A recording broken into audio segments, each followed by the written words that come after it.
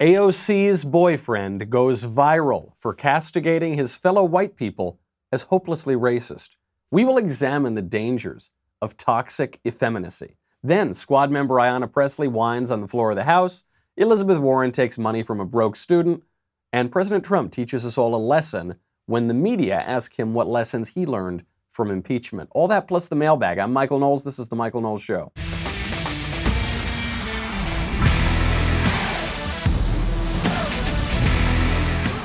Ooh, we got a lot to get to today. Not going to give you a lot of hope for millennials, but maybe a lesson for our whole culture. We'll get to all that in a second. First, I got to thank our friends, a new sponsor to the show over at Fairway Meat Market. You know me.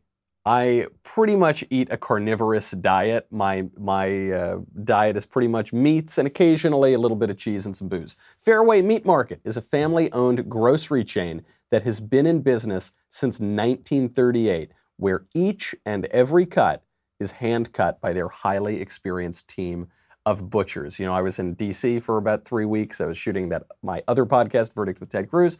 I come back, and Fairway had sent me this amazing selection of meat, of beef, premium beef, all-natural pork, which is raised by family farmers and sourced straight out of corn country, which gives you access to the highest quality meat in America. They got ribs, they got ribeyes, they got pork chops, they got beef tenderloin, they got every style and cut that your kitchen can possibly handle. And FairwayMeatMarket.com also has the best recipes. It's got great cooking tips to make sure that you and your friends and your family have a meal that they won't forget. Go get it. These guys are so cool. This week, my listeners can get the Heartland package valued at $230 for just $99.99.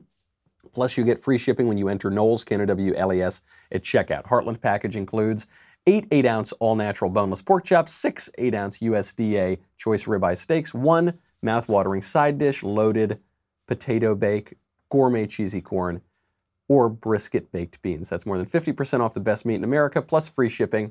That is fairwaymeatmarket.com, promo code Knowles, and look out for the Heartland package. All right, AOC and her boyfriend. I wasn't ever going to mention AOC's boyfriend because, you want to think that boyfriends and girlfriends and wives and husbands are off limits. And that's a rule I generally abide by.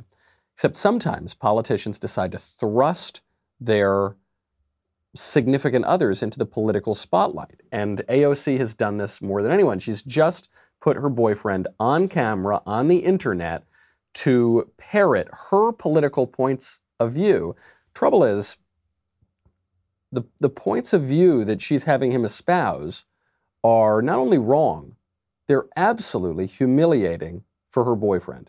Here is AOC and her love interest. Riley, what has been helpful to you in combating racism?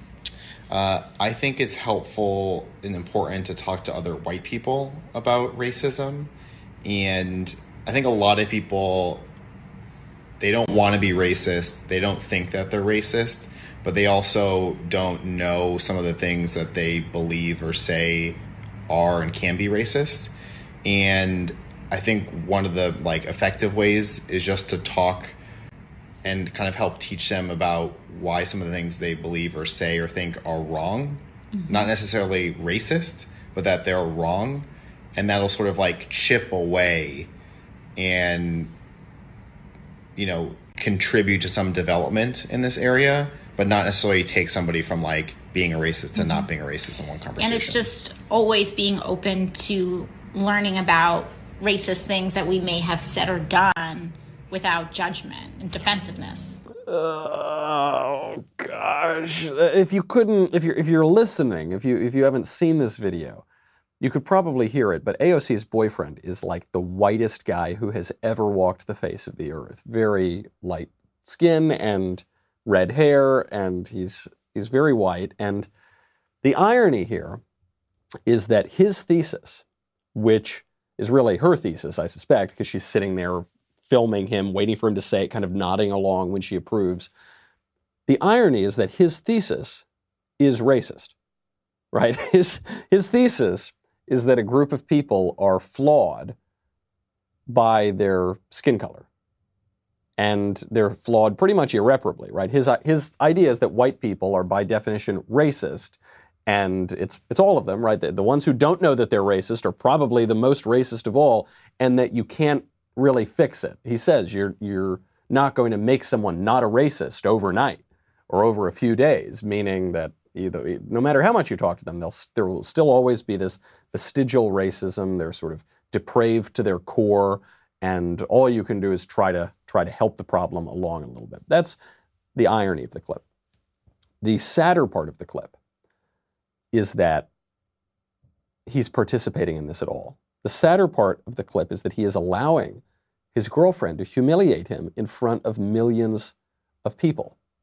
That's humiliating, right? To have your girlfriend's holding a camera to her millions of followers and basically saying, okay, tell everyone how bad you are, and tell everyone how bad everyone who looks like you is, and tell everyone how they're never really going to get better. And when you say something I agree with, I'll nod approvingly, but you better say it. It's like a forced confession under a dictatorship or something. It's so humiliating. It's not respectful. This is toxic effeminacy. Okay? We hear a lot about toxic masculinity. This is toxic effeminacy. And it's funny, I'm doing the PragerU book show. So we're doing once a month, we read one of these great books and talk about it with people. The one that we're just about to film is the book of Genesis.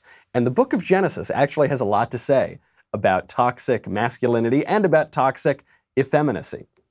This video of AOC and her boyfriend is like a live action production of the third chapter of the book of Genesis, right? In the book of Genesis, God tells Eve, after Eve and Adam have sinned and God is doling out their punishment, God tells Eve, as part of her punishment, her desire shall be for her husband. And what that statement means is that she will have a kind of appetite for her husband. She'll want to control her husband. She'll want to devour him. I mean, think of like a praying mantis, the female praying mantis devouring the male in the act of love. That's the punishment for Eve. Then he tells Adam as his punishment that Adam will have to toil the earth. This tells you about two flaws categorically in men and women. That's the flaw for women in this chapter is that women will want to domineer. They'll have desire for their man. They'll want to devour their man. And that the flaw of men is that they're lazy. Okay, those are the two flaws. Being domineering, being lazy. Actually, in that very chapter, when God is doling out the punishment to Eve, the punishment is your desire will be for your husband, but he shall rule over you. And some people reading this for the first time might say, oh, it looks like he's giving Eve a punishment, but Adam a reward, because Adam gets to rule over Eve.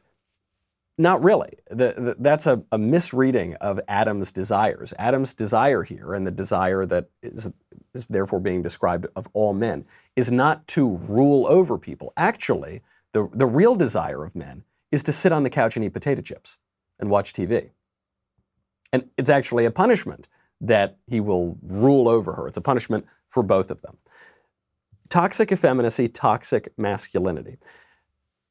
Obviously, in this clip, you were seeing this guy's girlfriend just totally domineer him, humiliate him, mock him on video. But the flaw, you're also seeing that same masculine flaw in his performance, because he's just going along with it. He's just lazy. He's shrinking into himself. He's being cowed. He's allowing himself to be humiliated because he doesn't want to stand up for himself. Compare that video to a video of our president. President Trump was asked during a press conference yesterday, I believe it was, what lessons he had learned from impeachment. This is a question being asked by the media, assuming a Democratic and anti-Trump Republican premise, which is that Trump needed to learn a lesson. And so they don't even say, did you learn a lesson? They jump right past accepting the premise into saying, what lesson did you learn from impeachment? And Trump shoves it right back in their face. Lisa Murkowski earlier said that you shouldn't have gotten involved with the Roger Stone case. She said it's just bad. Some Republicans have said they hoped you would learn a lesson from impeachment. What lesson did you learn from impeachment? That the Democrats are crooked. They've got a lot of crooked things going. that they're vicious, that they shouldn't have brought impeachment, Anything and about that my yourself? poll numbers are 10 points higher because of fake news like NBC, which reports the news very inaccurately, probably more inaccurately than CNN, if that's possible, MSDNC, and your MS, and if you take a look at NBC, no, I think they're among the most dishonest reporters of the news. Absolutely the right answer. Thank you, Mr. Trump, for showing us how to shove this right back in their face. The question that's being asked more or less is, hey, Mr. Trump, when did you stop beating your wife, right? It's a question where any way you answer, you're accepting the premise and it makes you look bad. The premise being you needed to learn a lesson from impeachment because you made a big mistake. And he just says, no, I'm not taking your premise. Here's the lesson I learned is you people are all corrupt. You people are all absolute hacks, and you're incompetent too because you tried to take me out and instead my poll numbers are 10 points higher. That is some virtuous masculinity. That's manliness. That's standing up for yourself, shoving it right back at them, not allowing yourself to be humiliated and cowed on national television. An important lesson. And I guess one way to recognize that there can be a virtue to manliness too, just like there can be toxicity to effeminacy, is to realize that there are some toxic women out there too. There's some toxic men, there's some toxic women. There's racism from one race, there's racism from other races too. We'll get to all of that in a second. First, I've got to thank our friends over at Ring. Ring's mission, you know what it is, it's to make neighborhoods safer. Now, you probably already know about their smart video doorbells and cameras that protect millions of people everywhere. Ring helps you stay connected to your home anywhere in the world. So, if there's a surprise visitor, maybe your mother-in-law, something like that, if there's a package delivery, or if there's a burglar trying to do you harm, I don't know which one is scarier, you will get an alert. You'll be able to see, hear, and speak to them all from your phone. Doesn't matter where you are, in your home, in your bedroom, in your office, in your beach, house, wherever you are, you can check in on your home. As a subscriber, you have a special offer on a Ring Welcome Kit available right now at ring.com/Knowles, Knowles. This kit includes a video doorbell and a Chime Pro, which is just what you need to start building a ring of security around your home today. You know I love Ring. I give it out to my friends as housewarming gifts. I really believe in the product. Go check it out, ring.com/Knowles, Knowles. That's ring.com/Knowles. We hear a lot about toxic men. We don't hear about the other side of it very much. So I wanted to highlight a toxic woman who also went viral yesterday. This is Squad member. She's like the minor member of the Squad. She's the Ringo Starr of the Squad, Ayanna Pressley. She took to the floor of the House of Representatives to whine. The great poet and pioneer of righteous rage, Audre Lorde, once said, quote, "I am not free while any woman is unfree, even when our shackles are very different from my own," end quote. The year is now 2020, and here we women are, still in so many ways, not fully free, still shackled. Today, I rise to affirm the humanity and the dignity of all women. I rise in strong, unapologetic, righteous support of H.J. Res. 79, which will strike the arbitrary deadline for ratification of the Equal Rights Amendment, an amendment that should already be the law of the land. The American Constitution is sexist by its very design.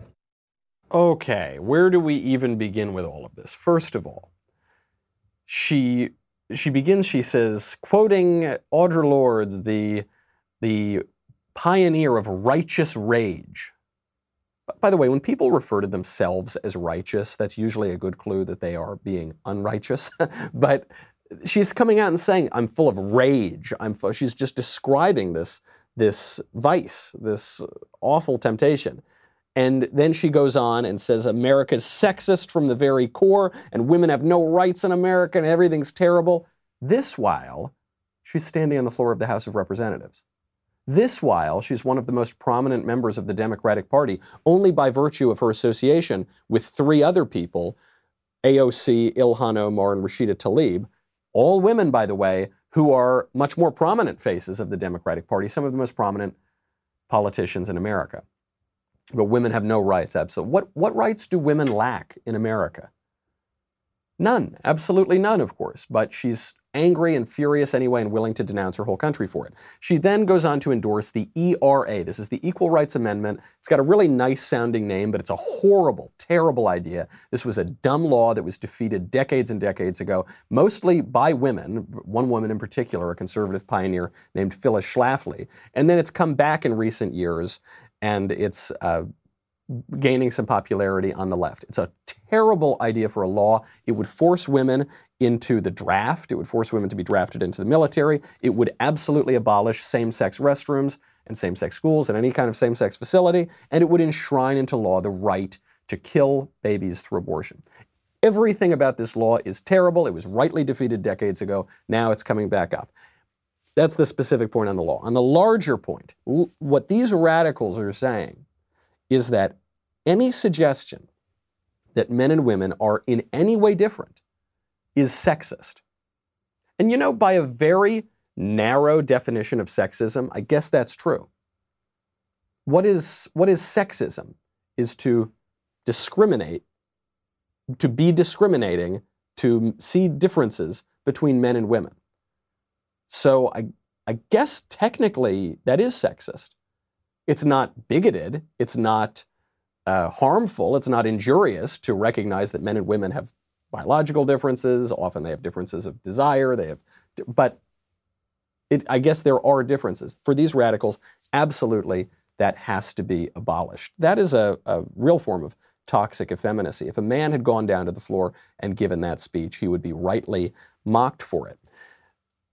This brings us to another toxic woman, Elizabeth Warren. Elizabeth Warren's campaign in recent days for president has just collapsed absolutely. She's doing anything she can to try to remain relevant. She told a story on MSNBC last night about how she's on the campaign trail and a young girl comes up to her and says, listen, I'm completely broke, but I've given you what little money I have so that you can keep running for president.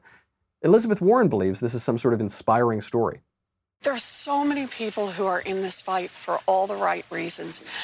You know me, did the speech and then afterwards did a selfie line. And we were there for over an hour. People are coming through and they're saying thank you and they're giving hugs and talking about what's important to them. A young woman came up by herself and she said, I'm a broke college student with a lot of student loan debt. And she said, I checked and I have $6 in the bank. So I just gave $3 to keep you in this fight. That's what we got to do. We got to stay in this fight with people who are counting on us. This isn't about fighting other Democrats. This is about fighting for the America we believe in. You took her money? What kind of monster are you? The poor girl has only got $6 in the bank, and you, a very, very wealthy woman, Harvard professor, took half of her money, $3? What a monster. Now, I don't think any of her story is true. Elizabeth Warren has a little bit of a difficult relationship with the truth, difficult relationship with her DNA, lies about her DNA for decades to get professional advantage, lies about being fired because she was pregnant, lies about sending her kids to public school, lies about pretty much everything. She's probably lying about this too. But even beyond the story, even the points she's making in it are not true. She says this race is not about fighting other Democrats. No, it is. That's what a primary campaign is. A primary campaign is when you battle people of your own party and then one of you gets nominated and then you battle the people of the other party. Also almost certainly untrue is that the girl had $6 in the bank. Why is that untrue? Because very few people have $6 in the bank. Now, some people are broke, but they don't have $6 in the bank. Some people, maybe they have, I don't know, $200 in the bank or $1,000 in the bank, and they got a ton of debt. So they're broke, but they have more than $6 in the bank. Some people are overdrawn on their bank accounts, right? It's in the negative. But very few people have $6 specifically in the bank. That seems like it was a number that was constructed to tell a, well, ultimately not very convincing political story. If the story is true, Elizabeth Warren should not have taken the money. What is she thinking? First of all, her campaign is over, more or less. After her dismal performance in New Hampshire, it's probably not going on very far. But also, It's just wrong to do that. Liz Warren is not some messianic religious figure, okay? Liz Warren is not, she's a politician, okay? I mean, the story that she's telling is sort of like the story of the widow's mite in the Gospels. You know, Christ talks about how this widow, this poor widow, gave what little she had and gave it as an offering, and that this was worth so much more than what the wealthy people had given because she'd given so much of what she had. Well, Elizabeth Warren isn't Jesus, okay? This isn't a sacrifice that you're offering to God. You're making a donation to some political campaign, and in this case, one that's going to lose. But that is how Elizabeth Warren is portraying it. It's so ravenous. It's so filled with rage, to use Ayanna Pressley's term. It's so aggressive. This is toxic. It's toxic effeminacy. Different than toxic femininity, okay? It's not feminine. It's effeminate. It's not womanly. It's womanish. What's the difference? What we're seeing here, from AOC's boyfriend to Ayanna Pressley to whoever, to Liz Warren, we're seeing specifically, though, among men in this country, is all the worst characteristics associated with women with none of the good characteristics. What we're seeing here is that leftism is intrinsically effeminate. All the worst characteristics of women, none of the good characteristics. Leftism is not nurturing. It's not beautiful. It's not particularly good at multitasking. It's not fruitful. What it is overbearing and desirous of dependency. It is toxic. Now, there's a bad kind of masculinity too, right? There's a masculinity that's toxic. That's called machismo, right? Men have bad tendencies as well as good tendencies. And when you take all the bad tendencies and just make them all go together, that's toxic. But our threat in our culture is not from toxic masculinity, all right? Our culture does not suffer from being too masculine. The threat here is really from toxic effeminacy, and you can see that toxicity in certain women, but you see it in certain men too, who are willing to take all of these awful characteristics and none of the good ones. There's one last example of this that really shoots down all of the claims that AOC's boyfriend is making. It really makes that video look even more ridiculous than it already is. That's a story out of UVA, where a student there speaking at the Multicultural Student Center insisted that the white people got to get out because there's too many white people. We'll get to that in a second. First, got to thank our friends over at Keeps. 2 out of 3 guys will experience some form of male pattern baldness by the time they're 35. But with today's advancements in science, Keeps offers proven treatments that can combat the symptoms of hair loss and help you keep the hair you have at half the cost of your local pharmacy. People think this is complicated, but it's not. You can keep your hair. Prevention is key. Keeps is up to 90% effective at reducing and stopping further hair loss. So the sooner you start, sooner you go get your Keeps, the more hair you'll save. So you got to act fast. Keeps now offers a prescription shampoo that keeps your scalp healthy too. Thanks to Keeps, you no longer have to go to the doctor's office for your hair loss prescription.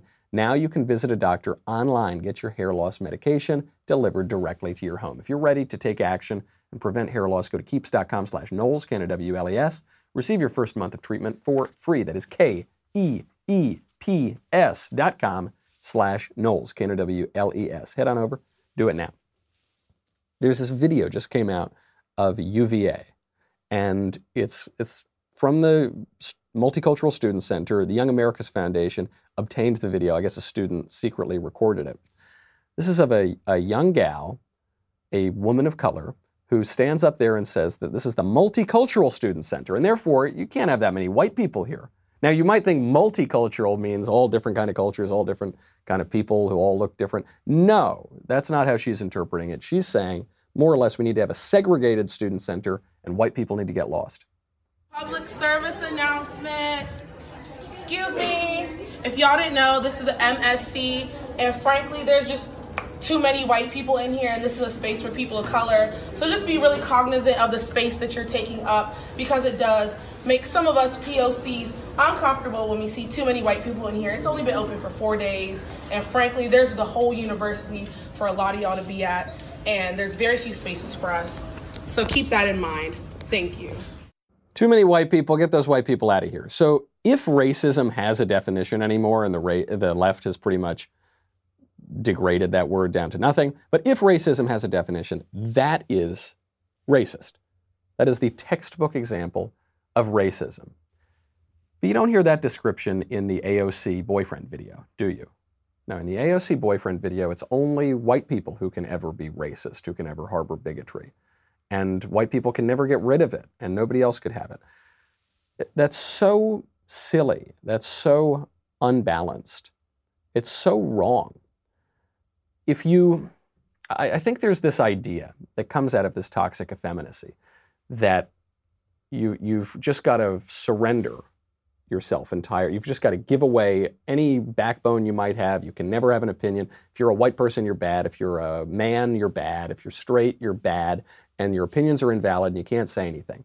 And this is based on a theory of historical injustice and present victimhood that comes together in the left-wing ideology called intersectionality. It's just victim politics on steroids. And so you see it in AOC's boyfriend. He just says, I just talk to white people. We're just so bad. We'll never be better, but I'm trying. Please, I'm trying. You don't see AOC make a similar acknowledgement. Say, I've got my problems too. I've got my flaws as well, and maybe I should look into myself and convince my fellow congresswomen or my fellow women, whoever, that we've got stuff to work on too. No, it's only in one direction. I mean, obviously, if a white student stood up at any center on any university campus and said, hey, we don't really like that there are so many non-white people here, so this is a space for white people and everyone else has to leave. That would be an international incident. You'd have the UN investigating it or something.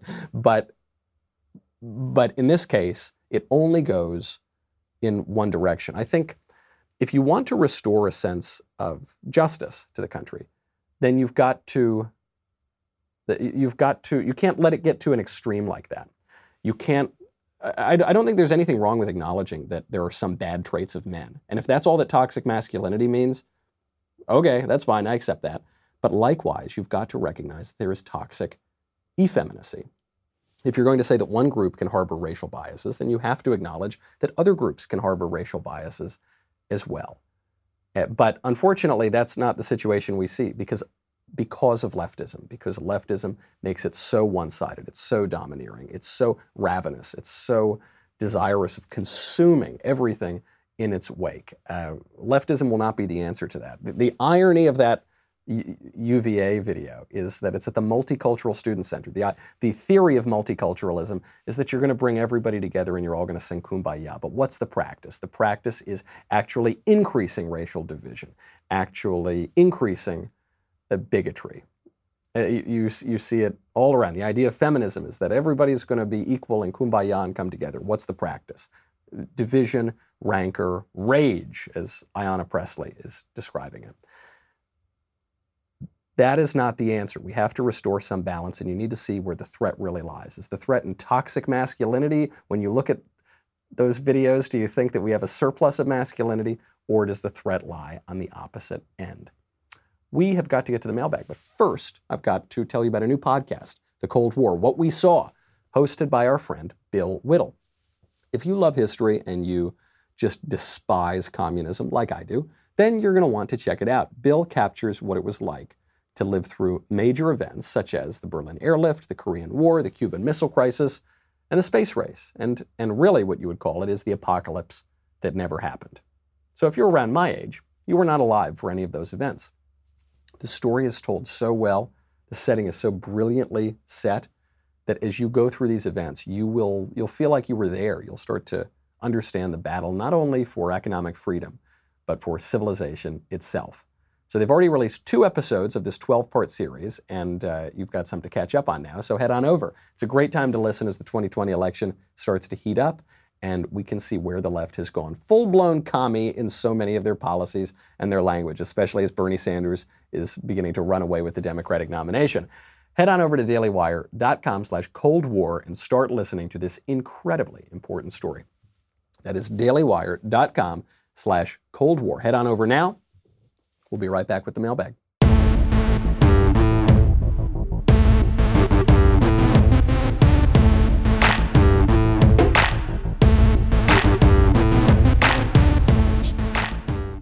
right, let's get into the mailbag. From Kyle. Cordial greetings, Michael, Archbishop of the Diocese of the Daily Wire. Wondering if you can summarize some of the key political policies of the Whig Party and how they compare to the two major extant political parties. On which issues would Whigs and Republicans clash? On which contemporary issues would Whigs and modern Democrats clash? Love the show and everything you guys do. So now we have two major parties, the Democrats and the Republicans. Before the Republicans, you had two major parties, the Democrats and the Whigs. The problem with trying to draw an exact line or analogy between these parties is that politics change over time. This is one of the struggles of the Trump era, is you have some kind of boomer Republicans being really upset that political positions ever adjust to changing circumstances. So they'll say, no, we used to have this policy, but now, 30 years later, we have this new policy, or we've changed the policy a little bit. But that's what happens in politics. So broadly speaking, you could say that the Republican Party was the successor to the Whig Party, that the Whigs were the forerunner of the Republicans. But there were some similarities and there were some differences. So the Whig Party broadly was founded as a kind of nationalist party. In that way, I guess they have a similarity to the current Republican Party. They had a lot of support in the North, but the Whigs did fairly well in the South as well. They had a real ability to compete there. The Whigs were founded on law and order. The Whigs were founded on preserving tradition. The Whigs were founded on, in many ways, they were the successor of the Federalist Party, which was the kind of founding party of America and they defended the Constitution. The Democrats accused the Whigs of being the successors to the Federalist Party. And so in that way, there's a real similarity to the Republican Party. Now, maybe a difference would be that the Whigs were very pro-tariff. They were founded as a pro-tariff party. And if you thought about the Republican Party from, say, 1950 to 2015, you would say they were the anti-tariff party. But even that doesn't tell the whole story, because the modern Republican Party from the days of Abraham Lincoln was pro-tariff. Abraham Lincoln said, you give me a tariff, I'll give you the greatest nation on earth. Then in the middle of the 20th century, it became very anti-tariff. Now it's kind of pro-tariff again under President Trump, or at least it's unclear. You can't tell if he just wants to use tariffs as a strategy, or if he thinks, or as a tactic rather, to negotiate, or if he thinks that it's actually good for the economy. That's a long answer to a simple question, but what I really want to show you here is that political parties are not so simple, and they're not stagnant. They don't remain exactly the same as they always were. They develop over time. This is why the Democrats say that the Republican and the Democratic parties switched. They didn't really switch. Of course, no one came together one day and said, hey, from now on, you Democrats are going to be Republicans, and we Republicans are going to be Democrats. That obviously is ridiculous. They didn't really switch on their core principles either. The Republican Party was founded to defend freedom. It was founded on the issue of slavery, and they've taken that principle throughout the course of their existence.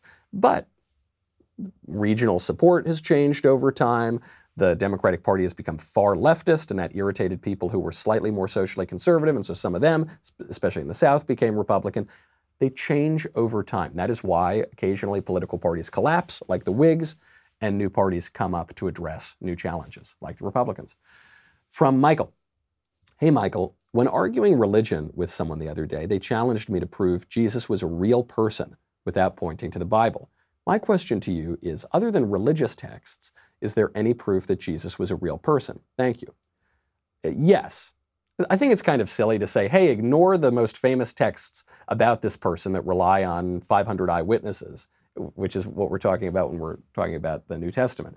But even so, there are non-Christian sources that attest to the existence of Jesus. Most prominent is probably the Jewish historian Josephus, who wrote an account of Jesus within 60 years of the crucifixion, so within a lifetime of the crucifixion. Josephus knew people and spoke to people who had seen and heard Jesus, so he was exposed to these firsthand accounts. The historian Tacitus, writing about 80 years after the crucifixion, wrote an account of Jesus, so also, about within a lifetime. This was also around the same time that the Roman governor Pliny the Younger wrote about Jesus, and also around the same time that the historian Suetonius refers to Jesus. So there are multiple non-scriptural sources of the existence of Jesus. And because of that, certainly because of that, but even on its own, I would then say you shouldn't be so quick to dismiss the New Testament accounts, because the New Testament accounts are written by people who had seen Jesus, who had heard Jesus, and who knew Jesus. From Paige. Hey, Michael. When I was growing up in Central Texas, my father worked for a large company that had at least one family-oriented activity a year. My husband and I work at a major tech company that has numerous employee activities. However, nothing is family-focused. Family isn't invited at all. During your shows, you guys were talking about nuclear families and how they've changed over the years. Why do you think companies have shifted to not include the employees' families? Do you think it has something to do with the cultural shift of having kids later in life? My husband also points out how almost nobody wants anything to do with their coworkers outside of the office. Look forward to hearing what you think. That's an excellent question. The reason that family-oriented events have fallen apart at companies is because the left has given us political correctness, and the left has attempted pretty successfully to destroy the family. And those two have to go hand in hand, because now it's considered politically incorrect to refer to somebody's wife or husband. If you assume that somebody would have a wife or husband, you're assuming their sexual preferences. You're assuming that they don't want to remain single for their whole lives. You're assuming a moral order that is traditional, that we can all participate in. The left has attacked the family by redefining the family, right? By redefining marriage itself. For all of human history, everywhere in the world, sexual difference was fundamental to the definition of marriage. Marriage had to involve husbands and wives. And then within the last 7 or 8 years, the left completely obliterated that. Now we don't really know what the definition of marriage is. They've redefined it to just be monogamous unions of either people who are the same sex or different sex. But even that is kind of dissolving. Now there are laws being considered in this country to legalize polygamy.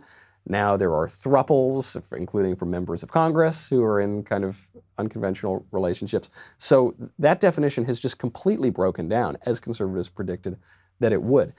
The other aspect of this, though, by breaking down the moral order and by breaking down traditional social mores, is it's all been in pursuit of a hyper-individualism. The left has always gone after this. Might seem counterintuitive because the left also loves collectivism, basically forcing everyone under the federal government, forcing everyone into these collectives.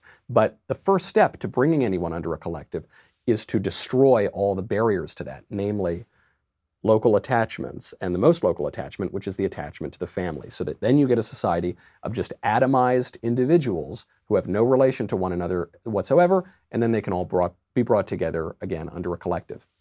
So now you have a lot of employee events because we're all just viewed as individuals, and we can never presume that anybody's got any sort of attachments to anybody else. That's the leftist dream. I mean, Justice Anthony Kennedy, when he was writing the Planned Parenthood v. Casey decision, he said that the Constitution gives us a right to define reality as we see fit. I don't know where in the Constitution he found that, but that's I think the end of the leftist dream, is that we want to redefine reality itself. That's the end of hyper-individualism. And it would make you mad if you didn't have any reality to grab onto, if you were just kind of swimming in your own head and your own fantasies. That would truly drive you insane.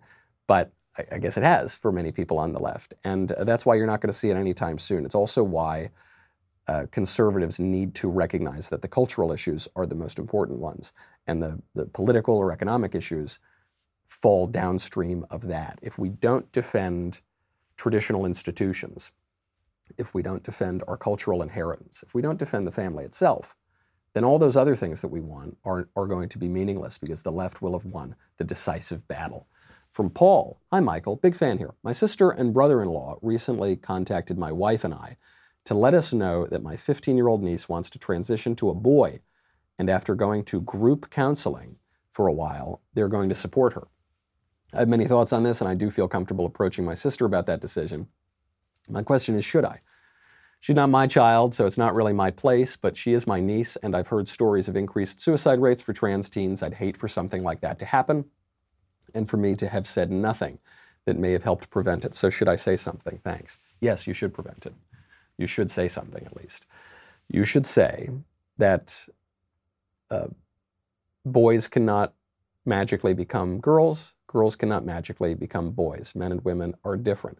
You should say that the ideology that is behind transgenderism is extraordinarily new and it's changing all the time and it's internally contradictory. Because on the one hand, we're told that gender is nothing. Gender is socially constructed. It doesn't matter at all. On the other hand, we're told that gender is so innate, so important, so essential that we've got to go through expensive and painful mutilations to try to make our bodies fit closer to our minds. You should show your family that the idea of gender and sex being different doesn't make any sense, because the ideology tells us that sex is biological. You know, I look like a man, I've got male genitalia, I've got a Y chromosome. But gender is in the mind. It's not physical, it's actually metaphysical.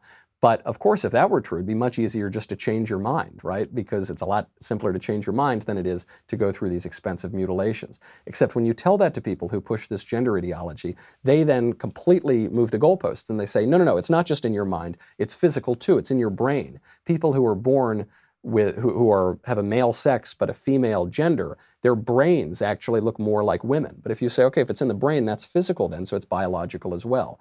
And then this distinction between sex and gender completely breaks down. And then on the most personal level, what you should tell them is that the pioneer of the transgender surgery, Dr. Paul McHugh at Johns Hopkins, head of psychiatry at Johns Hopkins, started the gender clinic there, and he shut it down. He shut it down years later because he realized it was medical malpractice, because he realized that what you cite, those high rates of suicide among teenagers with gender dysphoria, which is a real condition, those high rates of suicide did not go down after the surgery. Rates of stress, anxiety, depression, even suicidality did not go down. The surgery did nothing. And in some cases, it caused profound regret. We're now seeing huge rates of regret of people who have transitioned, so-called, or been transitioned. And you should tell them that 15-year-olds are not in the position to make these kinds of decisions that will inevitably affect the rest of their lives. We have an age of consent for a reason, right? If you're a 25-year-old guy and you sleep with a 15-year-old girl, you'll go to jail, rightly. You'll go to jail because 15-year-olds are deemed not able to make those sorts of decisions that could affect the rest of their lives. But what on earth does a one-night stand compare with fundamentally mutilating your body and going on hormones and stopping puberty and making yourself infertile? I mean, it's a one-night stand has far less permanent deleterious effects than doing something like radically changing your body. So by any standard, by any measure, what the gender ideology movement is doing to teenagers is criminal, it's immoral, it is indefensible, and it is ruining lives. And you should at least present that kind of information to your family, if really so that you can try to help your niece, but if for no other reason, so that you can rest easy and let your conscience go easy that you did what you could to stop this terrible idea. All right, from Anonymous. I was reading AOC's profile on Wikipedia, and it says she graduated from Boston University with honors in international relations and economics. I find it very difficult to believe that AOC has a degree in economics. Is there any way to confirm that she has a degree in econ from BU? If so, remind me not to send my kids there. Thanks. It would appear that she does have a degree in economics from BU, and perhaps you shouldn't send your kids there. Or perhaps she was just a terrible student. The real problem is not just at BU, but at universities all around the country. Standards have fallen so dramatically, and grade inflation has gotten so rampant that you can graduate now from Yale with a degree in English, summa cum laude, and not have read William Shakespeare. Okay, that's not just a BU problem. That is a problem at universities overall, and it means that maybe when you're thinking about which school your kid's going to go to, you're going to have a much harder issue than just avoiding BU. Last question from Nick. I have a common problem. I really enjoy having a cigar on the weekends.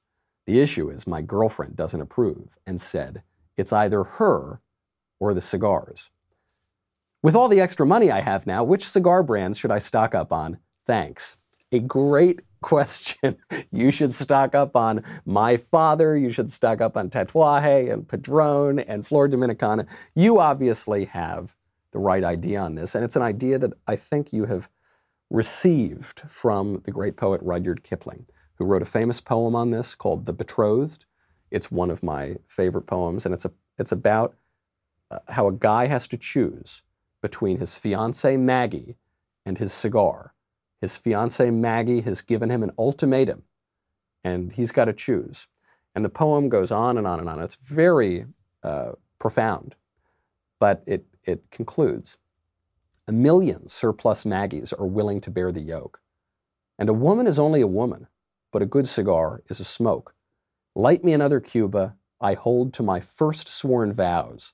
If Maggie will have no rival, I'll have no Maggie for spouse. That's our show. That's our week. We'll be coming back on Monday. In the meantime, I am going to go smoke a cigar. I'm Michael Knowles. This is The Michael Knowles Show. See you next week.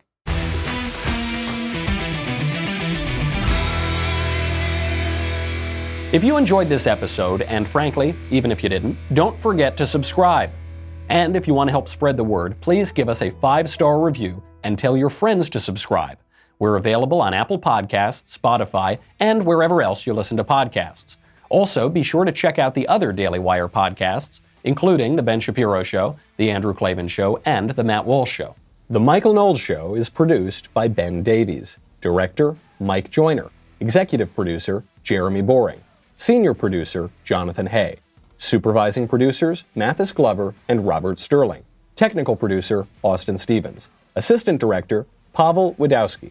Editor and associate producer, Danny D'Amico. Audio mixer, Robin Fenderson. Hair and makeup, Jesua Olvera. Production assistants, McKenna Waters and Ryan Love. The Michael Knowles Show is a Daily Wire production. Copyright Daily Wire 2020. Hey everyone, it's Andrew Klavan, host of The Andrew Klavan Show. Democrats say they're worried about Bernie Sanders because they don't think he can win. But maybe they're really worried because they think he can. After all, socialism sucks. And even the Democrats know it deep down. We'll talk about it on The Andrew Klavan Show. I'm Andrew Klavan.